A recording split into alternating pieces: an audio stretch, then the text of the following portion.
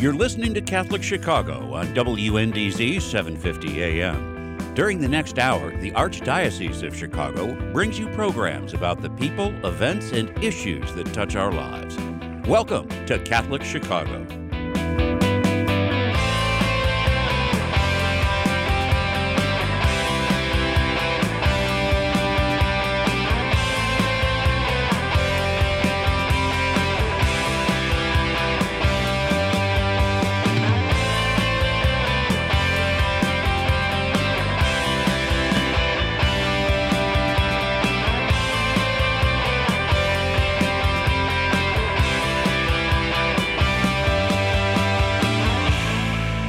Hello, everyone, and welcome to Focus on the Liturgy. I am Timothy Johnston with Liturgy Training Publications, and today is a unique day because I'm in the studio and Todd is on the phone at home. So, Todd, welcome to the show today.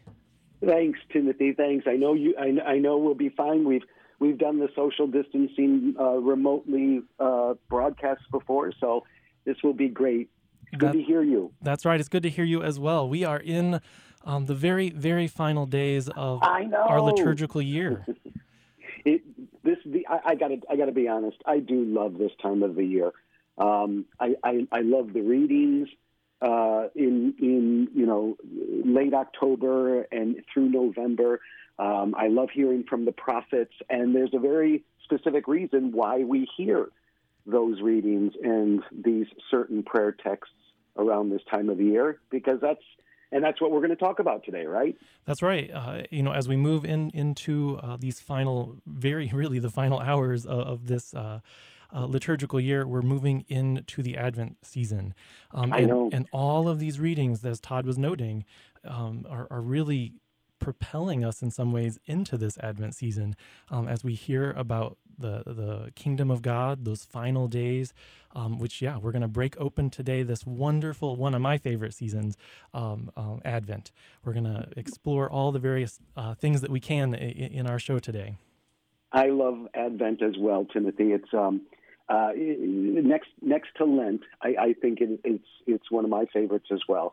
The theology and the spirituality of it is, I think, so much not what most Catholics think Advent is all about. No, I think that's very true. What would you think that most Catholics think about Advent? I think waiting for Jesus to be born, when, as we know, he has already broken into our history. He has already sanctified our time by breaking into our world, and he has already come, and it was in a very specific moment in history. So we don't pretend that Jesus hasn't been born, and that we're waiting for him to be born in the creche in Bethlehem. I think that's how most Catholics approach Advent, and as we'll find out, that's certainly a part of it, but it's rather a small part of it. Yeah, no, you're exactly right. I think, especially this year, maybe even much more so, is even here around Chicago and in my neighborhood. I've been seeing earlier and earlier Christmas trees and Christmas lights going up.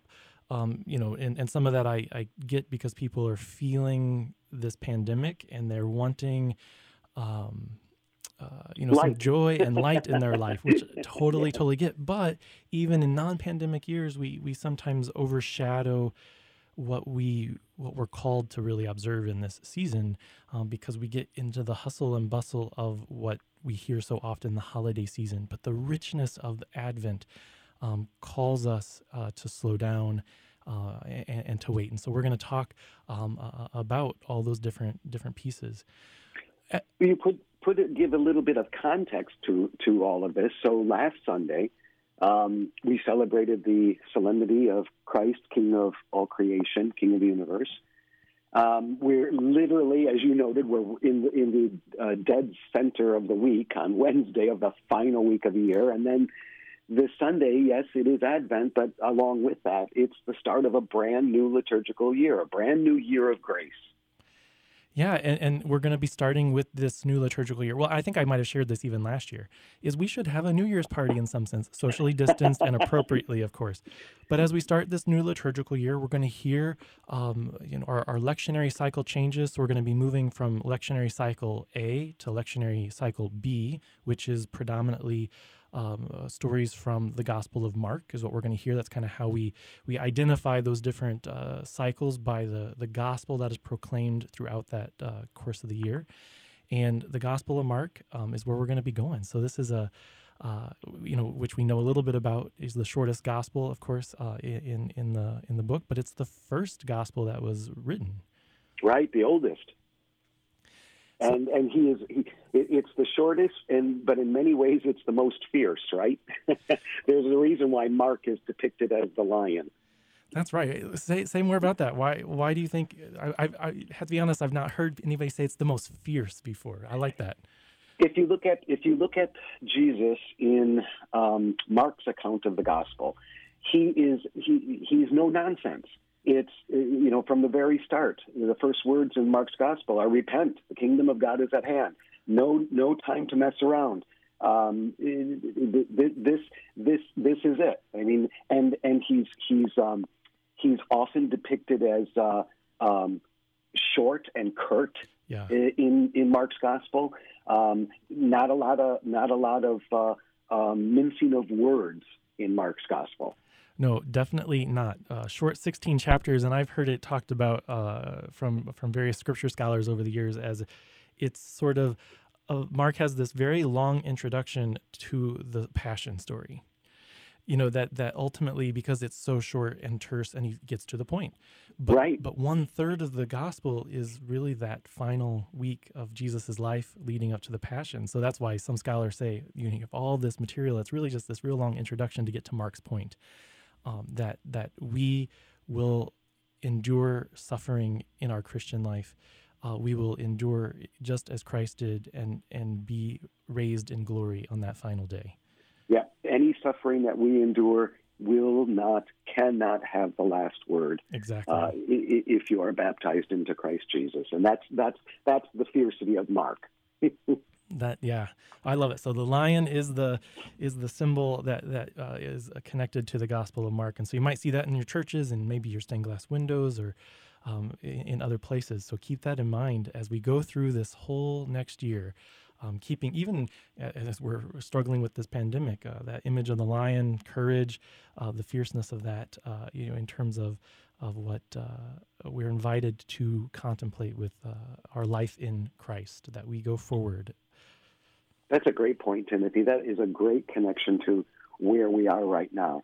And we're lucky this year because we will almost have a full 4 weeks. Not quite. Almost. But we'll have almost a full 4 weeks of Advent. As we all know, there are 4 Sundays to Advent, but there's not always the full 4 weeks. Last year, for example, was a bit short. But this year it's, as we say, almost full 4 weeks. Yeah, and I love when there are four full weeks. That's how to say it. Because I think sometimes we get shortchanged, and this really helps us as a Christian community, as families, as parish members, even if we're not physically at church, to just really enter into the season more deeply. And my gosh, yeah. Yeah, and some of the things I know we've talked about on the show, and not just with Advent, but with other seasons as well, or just in general, are some of the themes or purposes of what we do in this season. And 3 came to our mind as we were preparing for the show, and one is waiting, and we have expecting and watchful. Yeah. Some really powerful things, which especially during this pandemic, maybe we do step aside from our normal routine. I mean, we have been for months now, right? But maybe we're being invited in a very different way to wait, or to practice that waiting differently than we have the last 6 months, 7 months. Maybe I'm being too pie in the sky kind of idea here, but I really believe that this season can unfold in a very special way for families as they really take time to breathe a little bit differently, to pause and to breathe. Oh my gosh, yeah. I mean, that whole idea of waiting. And we'll talk more about this as we get more into the show. But it's waiting. And if you asked anybody right now, Timothy, what they're waiting for, I think you would hear things like the end of this pandemic. Mm-hmm. I'm waiting to return to normal. I'm waiting for the vaccine to come. That it's much of that waiting is centered around where we are, and we can't help that, and nor should we, and we can't kind of let it. We can't ignore it. But that I think that our listeners, even just to explore that aspect of waiting in their lives, can open up Advent in new ways to them. Oh my gosh, yeah, exactly. As you were saying that, I was just thinking, I have not seen my family, for example, since last Christmas, and it's been oh my gosh, really a struggle, and it's beginning to sort of weigh on me. And just as you were saying that, I was thinking like, oh, that's a moment in a sense, like a Paschal mystery moment, where I can step aside and I can be sad about that. Like it's okay to grieve and to be sad about the experience of that, but also contemplate, what is this waiting? What is this teaching me about not only my relationship to my family, about myself, but how Christ is alive in my life and in the relationships in my life, because we aren't that connected as connected in the same way as we have been. So I'm waiting. I'm longing for, in a very practical, concrete way, like to see my family again, to give them a hug, to eat a meal with my nieces and nephews. And so in some ways, it's a preparation even for that final day in the kingdom when we're waiting for that final Oh my feast. Gosh. That is exactly Advent. That is exactly Advent. And so Timothy, in think of it this way: in as much as you are waiting to see your family again, that's what we as Christians are doing. We are waiting to see Christ again. And I always come back to an image, because you're exactly right. Like we are waiting, and we don't wait sort of just in this void. Like we're living our lives as we do. But for me, Advent is this waiting in joyful hope, that there is hope in the resurrection. Obviously, there's hope in that second coming. There's hope, which we'll say more about as we go through the show. But it isn't just sort of sitting here like twiddling my thumbs. Like I have an anticipated excitement. I'm waiting. It's sort of like the dawn, it's coming over the horizon, and the excitement that you have, if you've ever experienced that in the wilderness even, just as the sun begins to rise before the break of day, like that's the kind of excitement or anticipation, and that feeling of joy that we have during the season, even in a pandemic. And that leads into that second kind of touchstone about Advent that you mentioned earlier, expecting, right? It's expectant hope. And even the documents that talk about the liturgical seasons, when they address Advent, they use those words: expectant, hope, joyful, mm-hmm. all of that. And even that first reading, just as you were saying that, made me think of Mark, as you pointed out a little bit earlier, some of the first words in our first reading for Advent: "Be watchful, be alert." And in the lectionary, those have exclamation marks behind them. Be watchful, be alert. There is this expectation. We're in this mode. It's an imperative. It's not right that the exclamation point. Right. It's not a wish. It's not an invitation. It is an imperative. Be watchful. Be alert. And expect it. And boy, are we ever? I mean, again, kind of connecting to our experience of COVID, is we are in many ways being watchful and being alert when we're out and about. Making sure we're 6 feet apart and whatnot. So let's pick it up there when we come back after our break. Sounds good.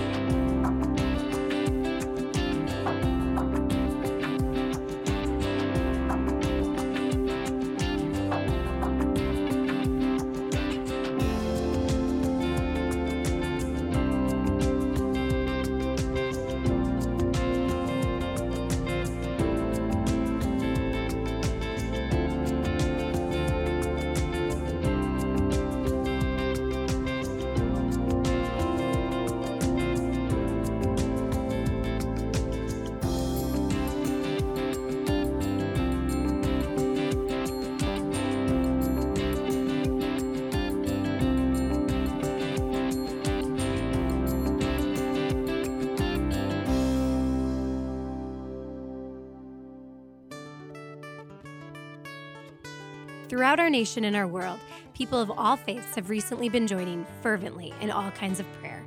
They have found that coming together in prayer is a source of comfort and strength. In this spirit of unity, the Archdiocese of Chicago has introduced a call to prayer, a telephone line dedicated to prayer. If you would like to join with another person in prayer, call 312-741-3388. This line is staffed from 9 a.m. to 9 p.m. daily with parishioners from across the Archdiocese of Chicago. These volunteers are here to listen to you, offer support, and pray with you. A call to prayer includes a 24-hour voicemail and email options as well. Experience this wonderful opportunity to join with people just like you who trust in the power of prayer. That phone number again is 312-741-3388. Let's pray together today.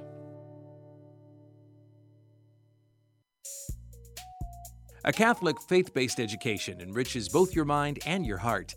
Academic standards are strong, and so is the feeling of community. 96% of our graduates go on to college. If you think a Catholic high school education is for you, keep these dates in mind.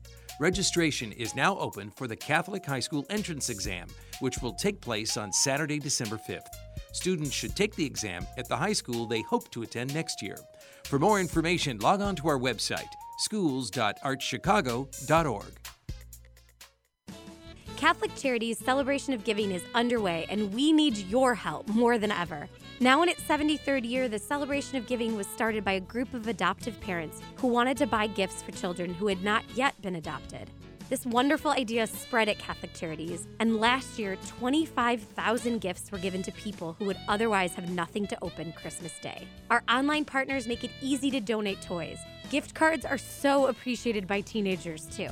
Gather your friends, family, colleagues, and neighbors and join this huge, awesome outpouring of kindness that is filled with the spirit of Christmas. To learn more, visit catholiccharities.net/celebration or call 312-655-7401. Thank you from everyone at Catholic Charities.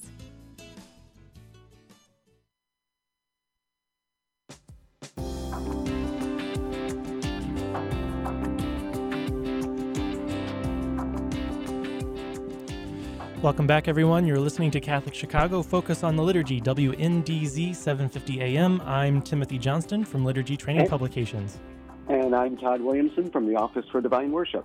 Todd, we've been talking about Advent, this great season in our first half of the show, or this first segment, where we just really kind of begin to introduce that we're moving into this wonderful season of waiting and joyful hope. We're looking at the Gospel of Mark over the course of this next liturgical year, and we're blessed to have almost 4 full weeks of the season. So all of those things that we were talking about, really, the idea, the spirituality of waiting, expectant hope, being watchful, as the gospel for this Sunday impels us to do, right? All of that, I think you start to make some connections when you look at how the season of Advent is structured, how it's set up. We've already said we've got almost 4 full weeks, and at the very start of the show, Timothy, I just made note that I think for most Catholics, they think that Advent is about waiting for Christ to be born in Bethlehem. But we don't even begin to hear those kinds of images until the second half of Advent. The whole first half of Advent has nothing to do with Bethlehem. It has nothing to do with the birth of Christ. It has none of that. It's all completely focused. The first 2 weeks are focused on one thing, right? And that one thing is the second coming of Christ, that end time, what we call the eschaton. Oh my gosh, yeah. And I think that could shock a lot of Catholics. What do you mean? Yeah, the whole first half of Advent is focused on the end of the world as we know it, the end of time, the return of Christ in glory, and maybe just a few comments, Timothy, about what is a genuine Catholic sense of the end of time. It's again, I think it's much different than most people think. Oh, I would definitely think about that. It's something we don't really talk about in that sense. But for us, I mean, our documents kind of lay this out in a whole different ways. But one of the things in the images I always like to go back to, and Pope John Paul II talked about this in Dies Domini a little bit, that eighth day, Yes. that sort of image of the eighth day is when all creation will be fulfilled, completely, totally, utterly renewed and fulfilled in how God designed it to be. That's the second coming. I mean, it may be niceties of that, but it is when Christ comes in his glory and will forever reign. And everyone will give praise and thanksgiving and bow in adoration. I like what you said. The Catholic understanding of the end of time is that Christ will return and will fully establish what God the Father has promised since the very beginning. You read it in John's first letter, right? He says, there will be no more sickness. There will be no more illness. There will be no more suffering. There will be no more tears. There will be no more death on all my holy mountain, says the Lord. That's nothing to fear. Yes, there will be judgment, but in that there is the reestablishment of Eden, what God intended for us from the beginning. As you said, reigning in glory forever with his Son. That's a Catholic sense of the end times. And again, it ties beautifully back into what we said before the break in terms of that first reading, that be watchful, be alert. Remember, and this is even true in Paul's writings, when we look at, many of the different letters, that early Christian community thought this was going to happen sooner rather than later. In their lifetime. They thought Christ would return in their lifetime. Yeah. So when Mark writes, or when Paul, any time they're saying, be ready, be attentive, like it is like, yes, be on your toes now because it could be tomorrow. It could be in 3 days or whatever. And so here we are all these centuries later, and the message remains the same. And not to be sort of dour or scary in that, but this is what we as a Christian people, like that's the joyful hope. Like we are waiting for this coming, and we're living our life in this place and this time to build the kingdom, and to continue to foster that and to bolster it so that at the coming we are ready. And that's what we've heard those last Sundays, right? In ordinary time, with the 10 virgins and such. I love that point that you just made. And I know I've said this before on the show, but, an Advent, this is the heart of Advent. Part of being a Christian means to pray for the end of the world, means to pray for the return of Christ. It means, that's part of, we say that every time, every day, thy kingdom come, thy will be done. So part of being a Christian means to pray for Christ to return. And here's what I know I've said on the show before, but it bears repeating, I think. Timothy, what if every single one of us, what if every Catholic, the very first thing they thought of upon waking in the morning was, oh, please, Lord, let it be today. Please let him return today. Please let Christ come back today. If that was the thought, if that was the prayer of every Catholic, first thing in the morning, you cannot tell me that the kingdom would not be more close to being complete. You can't. Can you imagine how you would live? How would you live that day if that was your first thought of the day? Do you think you'd be as cross with others as you might normally be? Do you think you'd pass that beggar by on the street without maybe offering something? Do you think you'd if we lived every day like that? That's what Advent is about. Yeah, it definitely would frame our days very differently. But it also is a challenge. To get up like that every morning confronts the reality of self, like my sinfulness. I'm not ready. I'm not ready. So I don't come today. I'm not ready. I haven't. but exactly what you're saying is that is the attitude. If we begin to live in that, which is not easy, we begin to live our lives very differently. And that doesn't mean we're not going to falter at different times or make missteps or whatnot.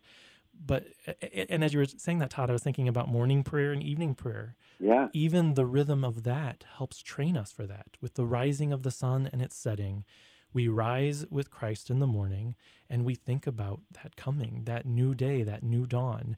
And in the evening, as the sun sets, we give thanks for that day that we've lived, and hopefully recollect in maybe the ways that we haven't lived as Christian disciples, and hope for the new dawn. It's the second line of the gospel that we'll hear this Sunday. We've already cited the be watchful, be alert, but look at the next line. You do not know when the time will come. And so it calls us to be constantly vigilant. And again, that is the spirituality of the Advent season. There's your theology of the Advent season. Yeah, I mean, it's sort of well, I don't know if this is the right way to say it. It sort of starts where we ended in some ways. Oh my gosh! I'm not sure if we have time just to begin this before the next break, Timothy. But you see that no clearer than in this transition from year A into year B. That seamless move from one year into the next, I think, is most evident in this situation this year as we move from year A into year B. Yeah, say a little more about that. So you look at what was the gospel last Sunday, the last Sunday of the current liturgical year. It has the sheep and the goats. Yeah. Right. And it's that powerful image of Christ saying, "When the Son of Man comes back." So that was last Sunday. Yeah. It's the last Sunday of the year, and what's it's focusing on? When the Son of Man comes back in glory, and all the angels with him, he'll sit upon his glorious throne. All the nations will be assembled before him, and he'll separate them. And the sheep he will put on his right, and the goats on his left. And he'll say to those on his right, "You fed me when I was hungry. You clothed me when I was naked. You gave me a drink when I was thirsty. Come, inherit the kingdom prepared for you from the beginning of time. With those deeds that you have done, come and sit at my right." Then, that was last Sunday's gospel. Then, Timothy, look at what the opening collect is for this coming Sunday.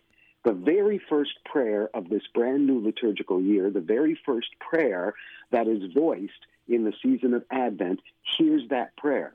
"Grant your faithful, we pray, Almighty God, the resolve to run forth to meet your Christ with righteous deeds at his coming, so that gathered at his right hand, they may be worthy to possess the heavenly kingdom." Timothy, it is literally a seamless move from one year into this next year. The gospel is echoed. Last Sunday's gospel is echoed in the opening prayer this coming Sunday. Yeah, I love that. Let's pick it up there when we come back from our break, because there's something exciting about that and how the whole year unfolds. You're listening to Focus on the Liturgy.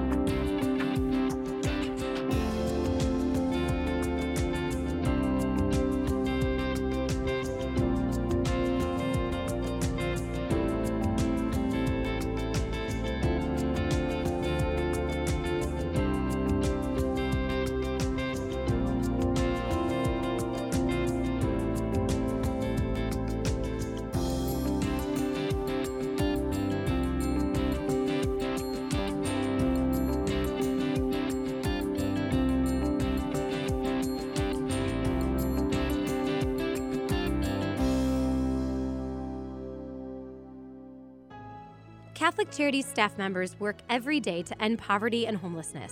We do this on a one-to-one basis with anyone who asks for help. We also work with organizations who study these issues across our city, state, and nation.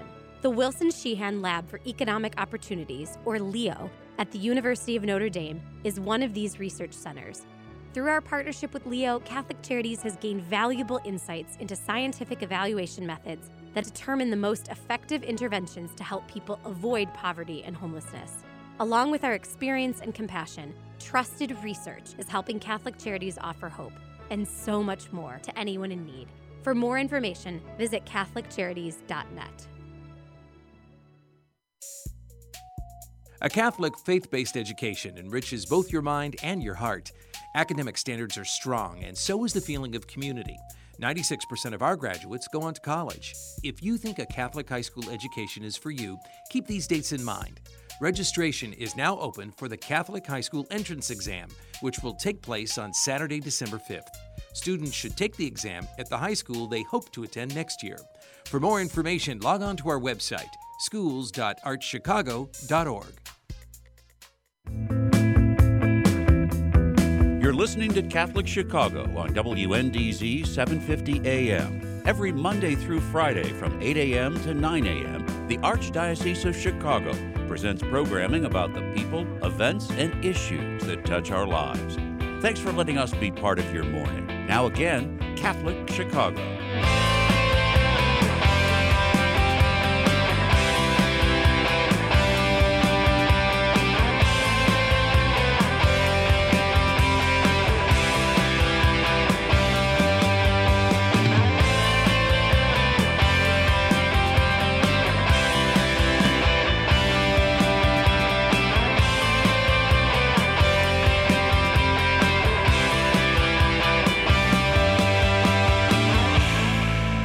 Welcome back, everyone, to Focus on the Liturgy. I am Timothy Johnston. And I'm Todd Williamson. And we have been talking today about the season of Advent. And before our last break, we were just beginning to dive in a little bit more into some of the scripture. And Todd shared a beautiful collect that really highlighted the transition from the end of ordinary time into Advent, especially cycle B readings with the Gospel of Mark here. And Todd, one of the things that, as you were saying and sharing that came to my mind was because that gospel is so, the gospel for Christ the King is so powerful in looking at how we go into the world as disciples. But what I began to think about was we get a chance now to start this contemplation of the Paschal mystery with the beginning of Advent. And what we're doing now in this season as we look, as we prepare not only for the coming of Christ at the end of time, and certainly the nativity itself, but over the next whole liturgical year, we're going to be unpacking and unfolding all the different aspects of this to once again come back to Christ the King, because we're always moving and looking to what we talked about in that last segment. We get up in the morning and we're praying about that end time. Well, Timothy, you see that reflected in all of the texts throughout, right? So even if you look at the opening prayer for Mass on Monday, the first week of Advent, and you hear the exact same kinds of things. Keep us alert, we pray, O Lord our God, as we await the advent of Christ your Son, so that when he comes and knocks, he may find us watchful in prayer and exalted in his praise. I mean, it gives us that throughout the whole season. I often wonder, and this kind of came to me in that last segment, whether we're at daily Mass or Sunday Mass, how attentive the assembly is to not only the collect prayer and the readings from the lectionary, in order, and maybe I'm being too cynical, I just wonder if we're really paying attention sometimes to what is being prayed, because it's telling us what we're supposed to be listening to and doing in this season. Oh my gosh, yeah. And maybe that would be one of our invitations this season, is listen differently to the collect, listen differently to the readings, because we've heard these readings before, right? Right? And we've heard these collects before, but maybe this year, in this different way of waiting, we need to enter into them a little bit differently. Yeah, as you mentioned, along with the scriptures, the one thing about year B is, we hear almost 4 weeks of Isaiah. And, 3 out of the 4 Sundays of Advent in this cycle are Isaiah. And Isaiah is the Advent prophet, right? He is literally the Advent image. Yeah, Isaiah, you can't get any better than Isaiah. I definitely love some good Isaiah. And how many times people will hear in the readings of Advent on the Sundays, the prophet talk about that day, capital T, capital D, right? The day of the Lord, the day of the Lord's return. Yeah, I just love this. Even in that second Sunday, it's kind of connected to what you're saying, is towards the end of that Isaiah reading, go up onto a high mountain, Zion, herald of glad tidings, cry out at the top of your voice, Jerusalem, herald of good news. That part of what we're doing as a Christian community is we're proclaiming that day. We're helping the rest of the world come to understand or to have some awareness of the coming of the Lord. And just as Zion, I mean, I don't know, I love that, the imagery, certainly in Isaiah in so many ways. Oh my gosh, yeah.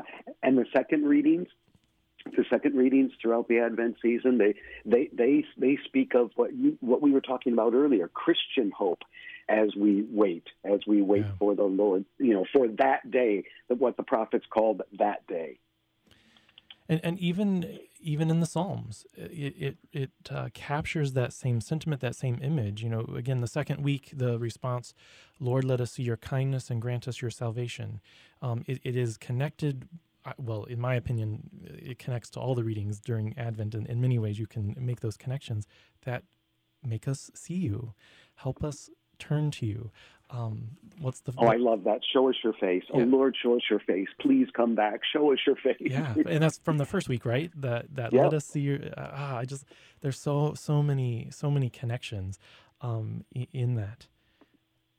So and like you said, we always say it. We pray what we believe, and right.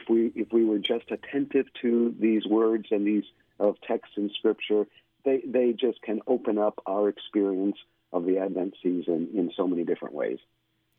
Yeah, and that's why I say stop, pause, and hear things a little bit differently this season, because there's so many rich images, and just choose one of them and reflect on it, because that's going to fill you in ways that you probably can't even imagine. Yeah, and this whole sense of being watchful, waiting for the Lord's return. If you look at the season of Advent, halfway through, it starts to shift a little bit, and we focus not on the coming at the end of time, but remembering the first coming in Bethlehem. So we didn't say that there is no Bethlehem in Advent. We just said that it's not the focus that most people think it is, right? So it's that whole second half. Yeah, so just to recap, as we move into that, is that those first 2 Sundays, first 2 weeks of the Advent season, the readings and the collects really highlight what we're doing. We're looking and reflecting and praying about that second coming, the end times. And then that 3rd and 4th week, that Sunday and then the weeks following, we really move more into that immediate moment of the Nativity, where we're recalling what happened in history, but also recalling how Christ is born in our own heart now in this time. Yeah. We said it is not that we pretend that Christ has not been born. He has. We don't pretend that he's just being born into time this year. But the metaphor, I think, that is opened up for us is that we are called to let him be born in our lives, come into our lives again, over and over and over. Right? It never happens once. For us Catholics, we believe that Christ enters into our lives over and over and over again, calling us to deeper and deeper and deeper conversion. And I think that gospel on the 3rd Sunday, which is actually from the Gospel of John, helps us reflect on that a little bit more. I mean, it's the story of John the Baptist is crying out in the desert. And certainly it recaptures the historical event of him calling people to repentance, to prepare themselves for the coming of the Messiah and whatnot. We're asked to do that even today, every day, preparing our heart, prepare the way so that the Lord can come in, just as you were saying, Todd. That's what we are being called to do. So sort of that maybe John the Baptist can be like Jiminy Cricket on my shoulder every day, asking me, prepare the way so that your heart is ready today, that Christ is born in your heart day after day.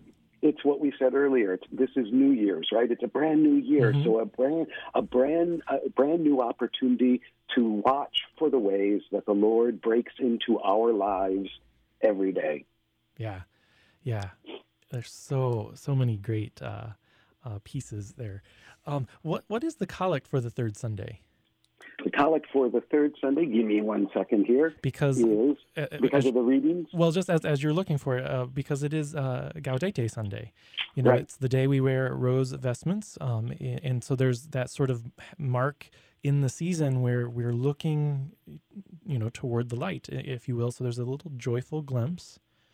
The entrance antiphon, rejoice in the Lord always. Again, I say rejoice. Indeed, the Lord is near. See, this is the third Sunday. We're getting closer and closer to the feast of Christmas.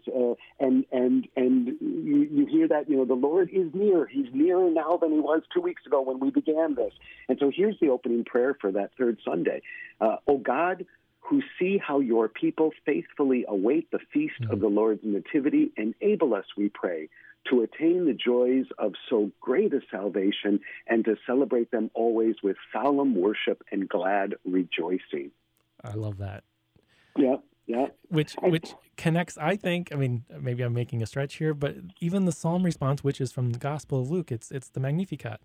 And the response is, my soul rejoices in my God. So we rejoice in our waiting. Yeah. And we rejoice in the nearness of the celebration, the memorializing, and our participation again in the great mystery of the Incarnation. And the reason I'm stopping on the third Sunday so much is because I love all the readings and because they just capture so much. So in that first reading from Isaiah, which is so powerful, and we've heard this, and Jesus later in the Gospels will quote this, but this is from Isaiah, where the Spirit of the Lord God is upon me. He has sent me to heal the brokenhearted, proclaim liberty to captives, and release to prisoners. So relevant, that message, even today, all of these centuries later. Oh my gosh, yeah. It's just so powerful. And then what Paul says to us in Thessalonians about rejoice always, pray without ceasing. I think that so summarizes basically what we've been talking about during the show, is we need to be praying, we need to be attentive, we need to be and offer ourselves as a sacrifice of joy, of praise, to the living God. Yep. Test everything. Retain what is good as we wait, as we long for his return. Retain what is good. Refrain from every kind of evil. The one who calls you is faithful. I love that. Yeah. Again, I cannot stress enough just to invite you to pause this season and really just pray with these texts. Pray with your children. Pray with your spouse, whoever it may be that's in your home, and really, really contemplate the images in these passages because they're so rich. They are, and we've been talking an awful lot about the texts and the readings of Sunday Mass during Advent. But Timothy, if you look at all the other elements of the season, the environment, the devotions, they echo exactly what we've been saying, right? The Advent wreath. We have to talk a little bit about the Advent wreath. It is one of my most favorite home devotions. Say a little more. What makes it so profound for you? Oh my gosh! The Advent wreath, as the days are getting shorter and as the darkness becomes more, not just in the natural world, but sometimes that can feel that way in our own individual lives, that the darkness threatens to overcome us. In the midst of that, what do we do as a people?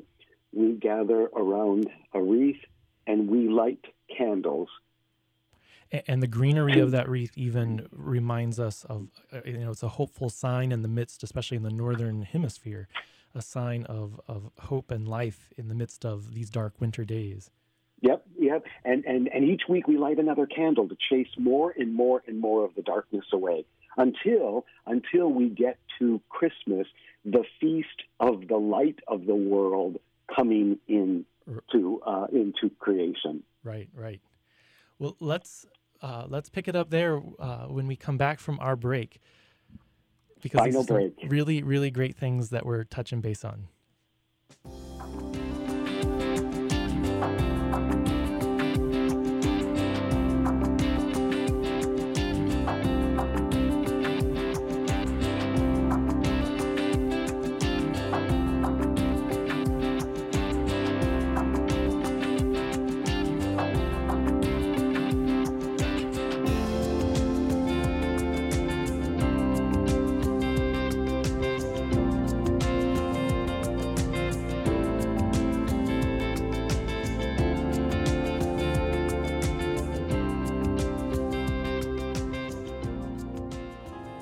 Catholic Charities staff members work every day to end poverty and homelessness. We do this on a one-to-one basis with anyone who asks for help. We also work with organizations who study these issues across our city, state, and nation. The Wilson Sheehan Lab for Economic Opportunities, or LEO, at the University of Notre Dame is one of these research centers. Through our partnership with LEO, Catholic Charities has gained valuable insights into scientific evaluation methods that determine the most effective interventions to help people avoid poverty and homelessness. Along with our experience and compassion, trusted research is helping Catholic Charities offer hope and so much more to anyone in need. For more information, visit catholiccharities.net. A Catholic faith-based education enriches both your mind and your heart. Academic standards are strong, and so is the feeling of community. 96% of our graduates go on to college. If you think a Catholic high school education is for you, keep these dates in mind. Registration is now open for the Catholic High School Entrance Exam, which will take place on Saturday, December 5th. Students should take the exam at the high school they hope to attend next year. For more information, log on to our website, schools.archchicago.org. Do you have a gently used laptop or desktop computer that is gathering dust in your home? Consider donating to our Catholic Charities Veterans Computer Project. We will clean out your device, give it new software, and repurpose it for a veteran who is looking for employment. Your gift will make an incredible difference in a veteran's ability to find a job. Catholic Charities provides veteran services throughout Lake and suburban Cook counties, giving participants an array of professional and personal support. Our veterans have served our country, and it is our privilege to serve them. To learn more about Catholic Charities Veterans Services and the Veterans Computer Project, call 847-782-4219. That's 847-782-4219.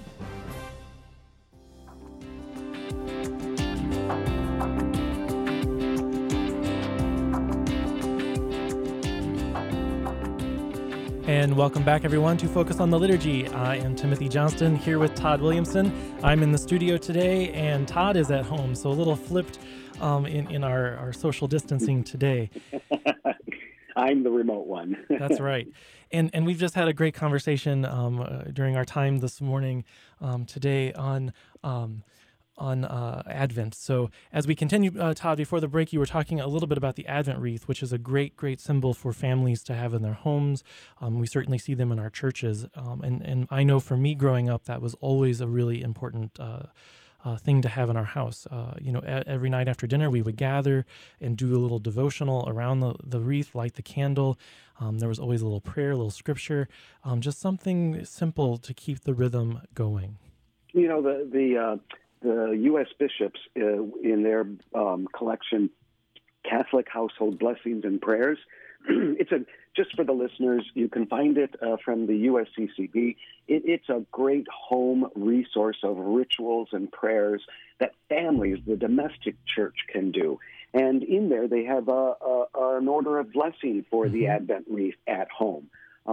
if for our listeners, if you don't have the even if you live alone, if you don't have the habit of having your own Advent wreath at home, just what a great way to mark the movement of the season.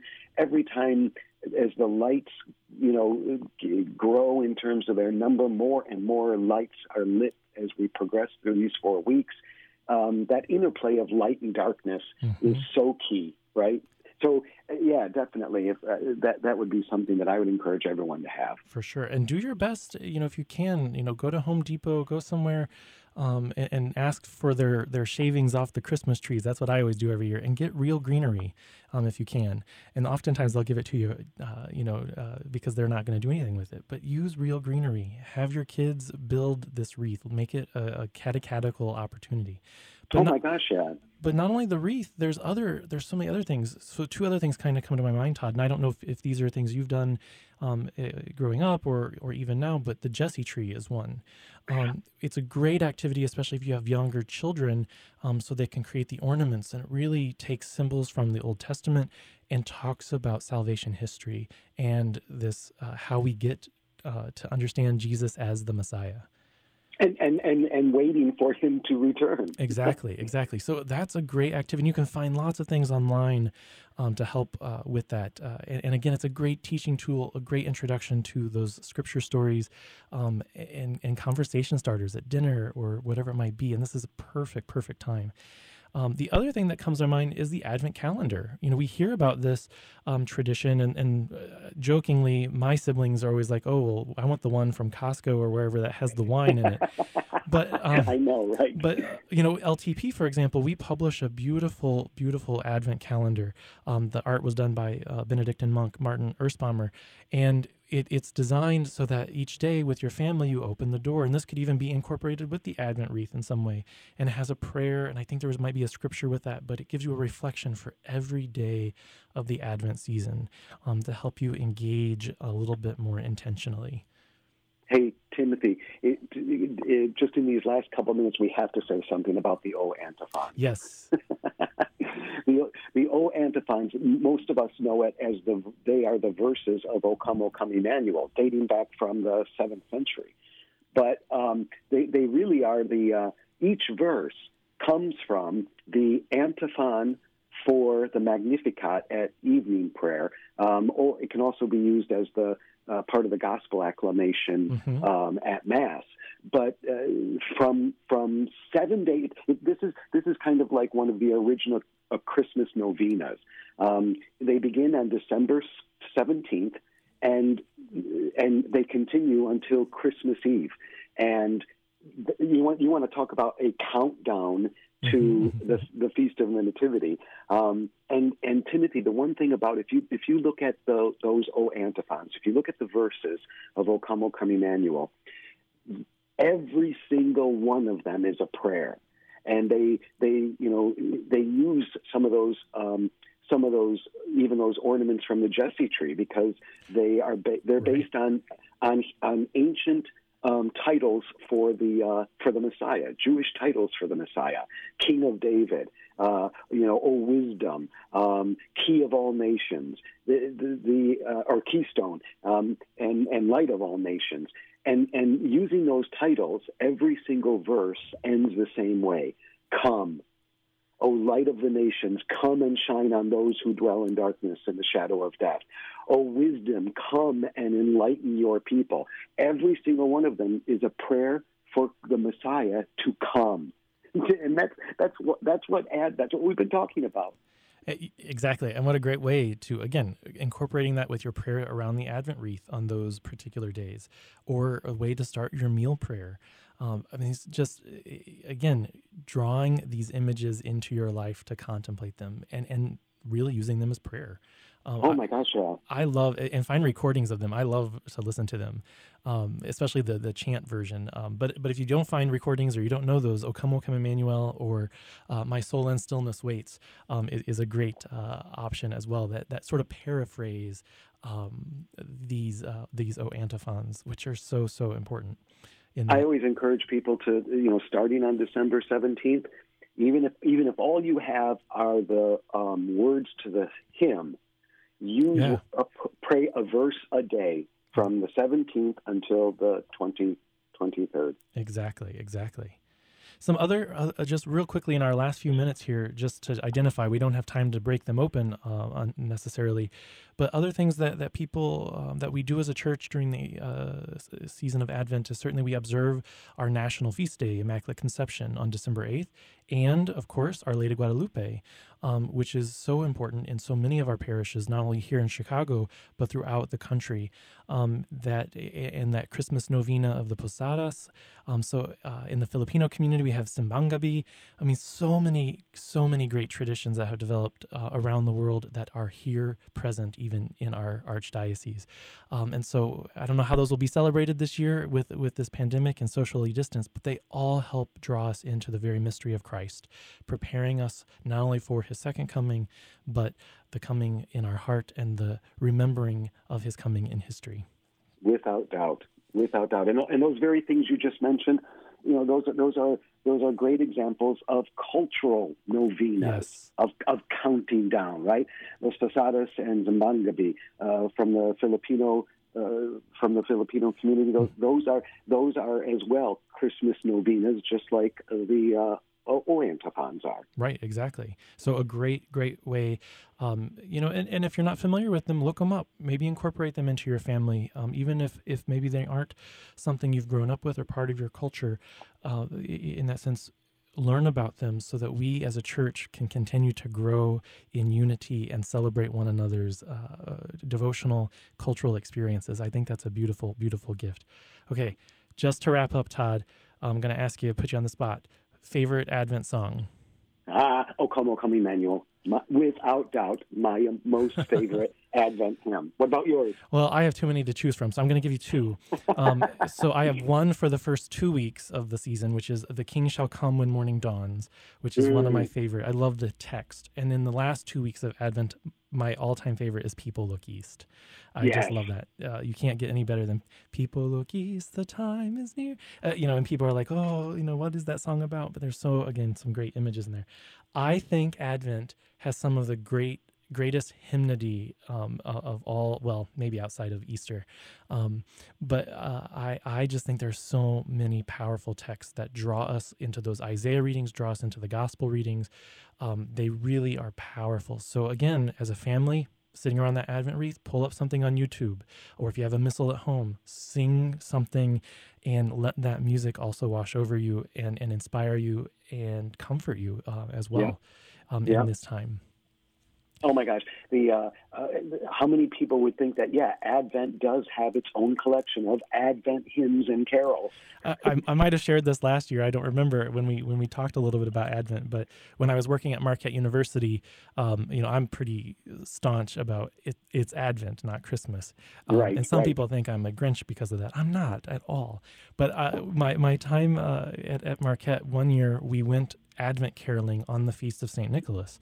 And they're like, well, what are we going to sing? Like, we don't know any Advent songs. And so I put this whole list together, and they're like, oh, we thought these were Christmas songs.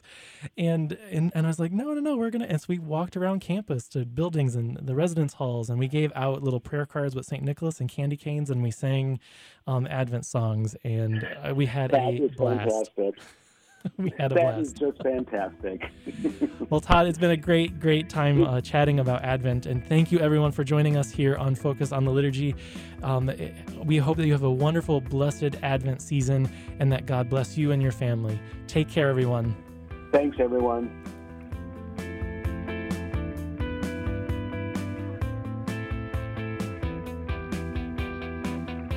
Join us every Monday through Friday at this time for Catholic Chicago. You can stream our programs live or listen to past programs by visiting our website, archchicago.org, and clicking on Radio TV. And please connect with Catholic Chicago on social media.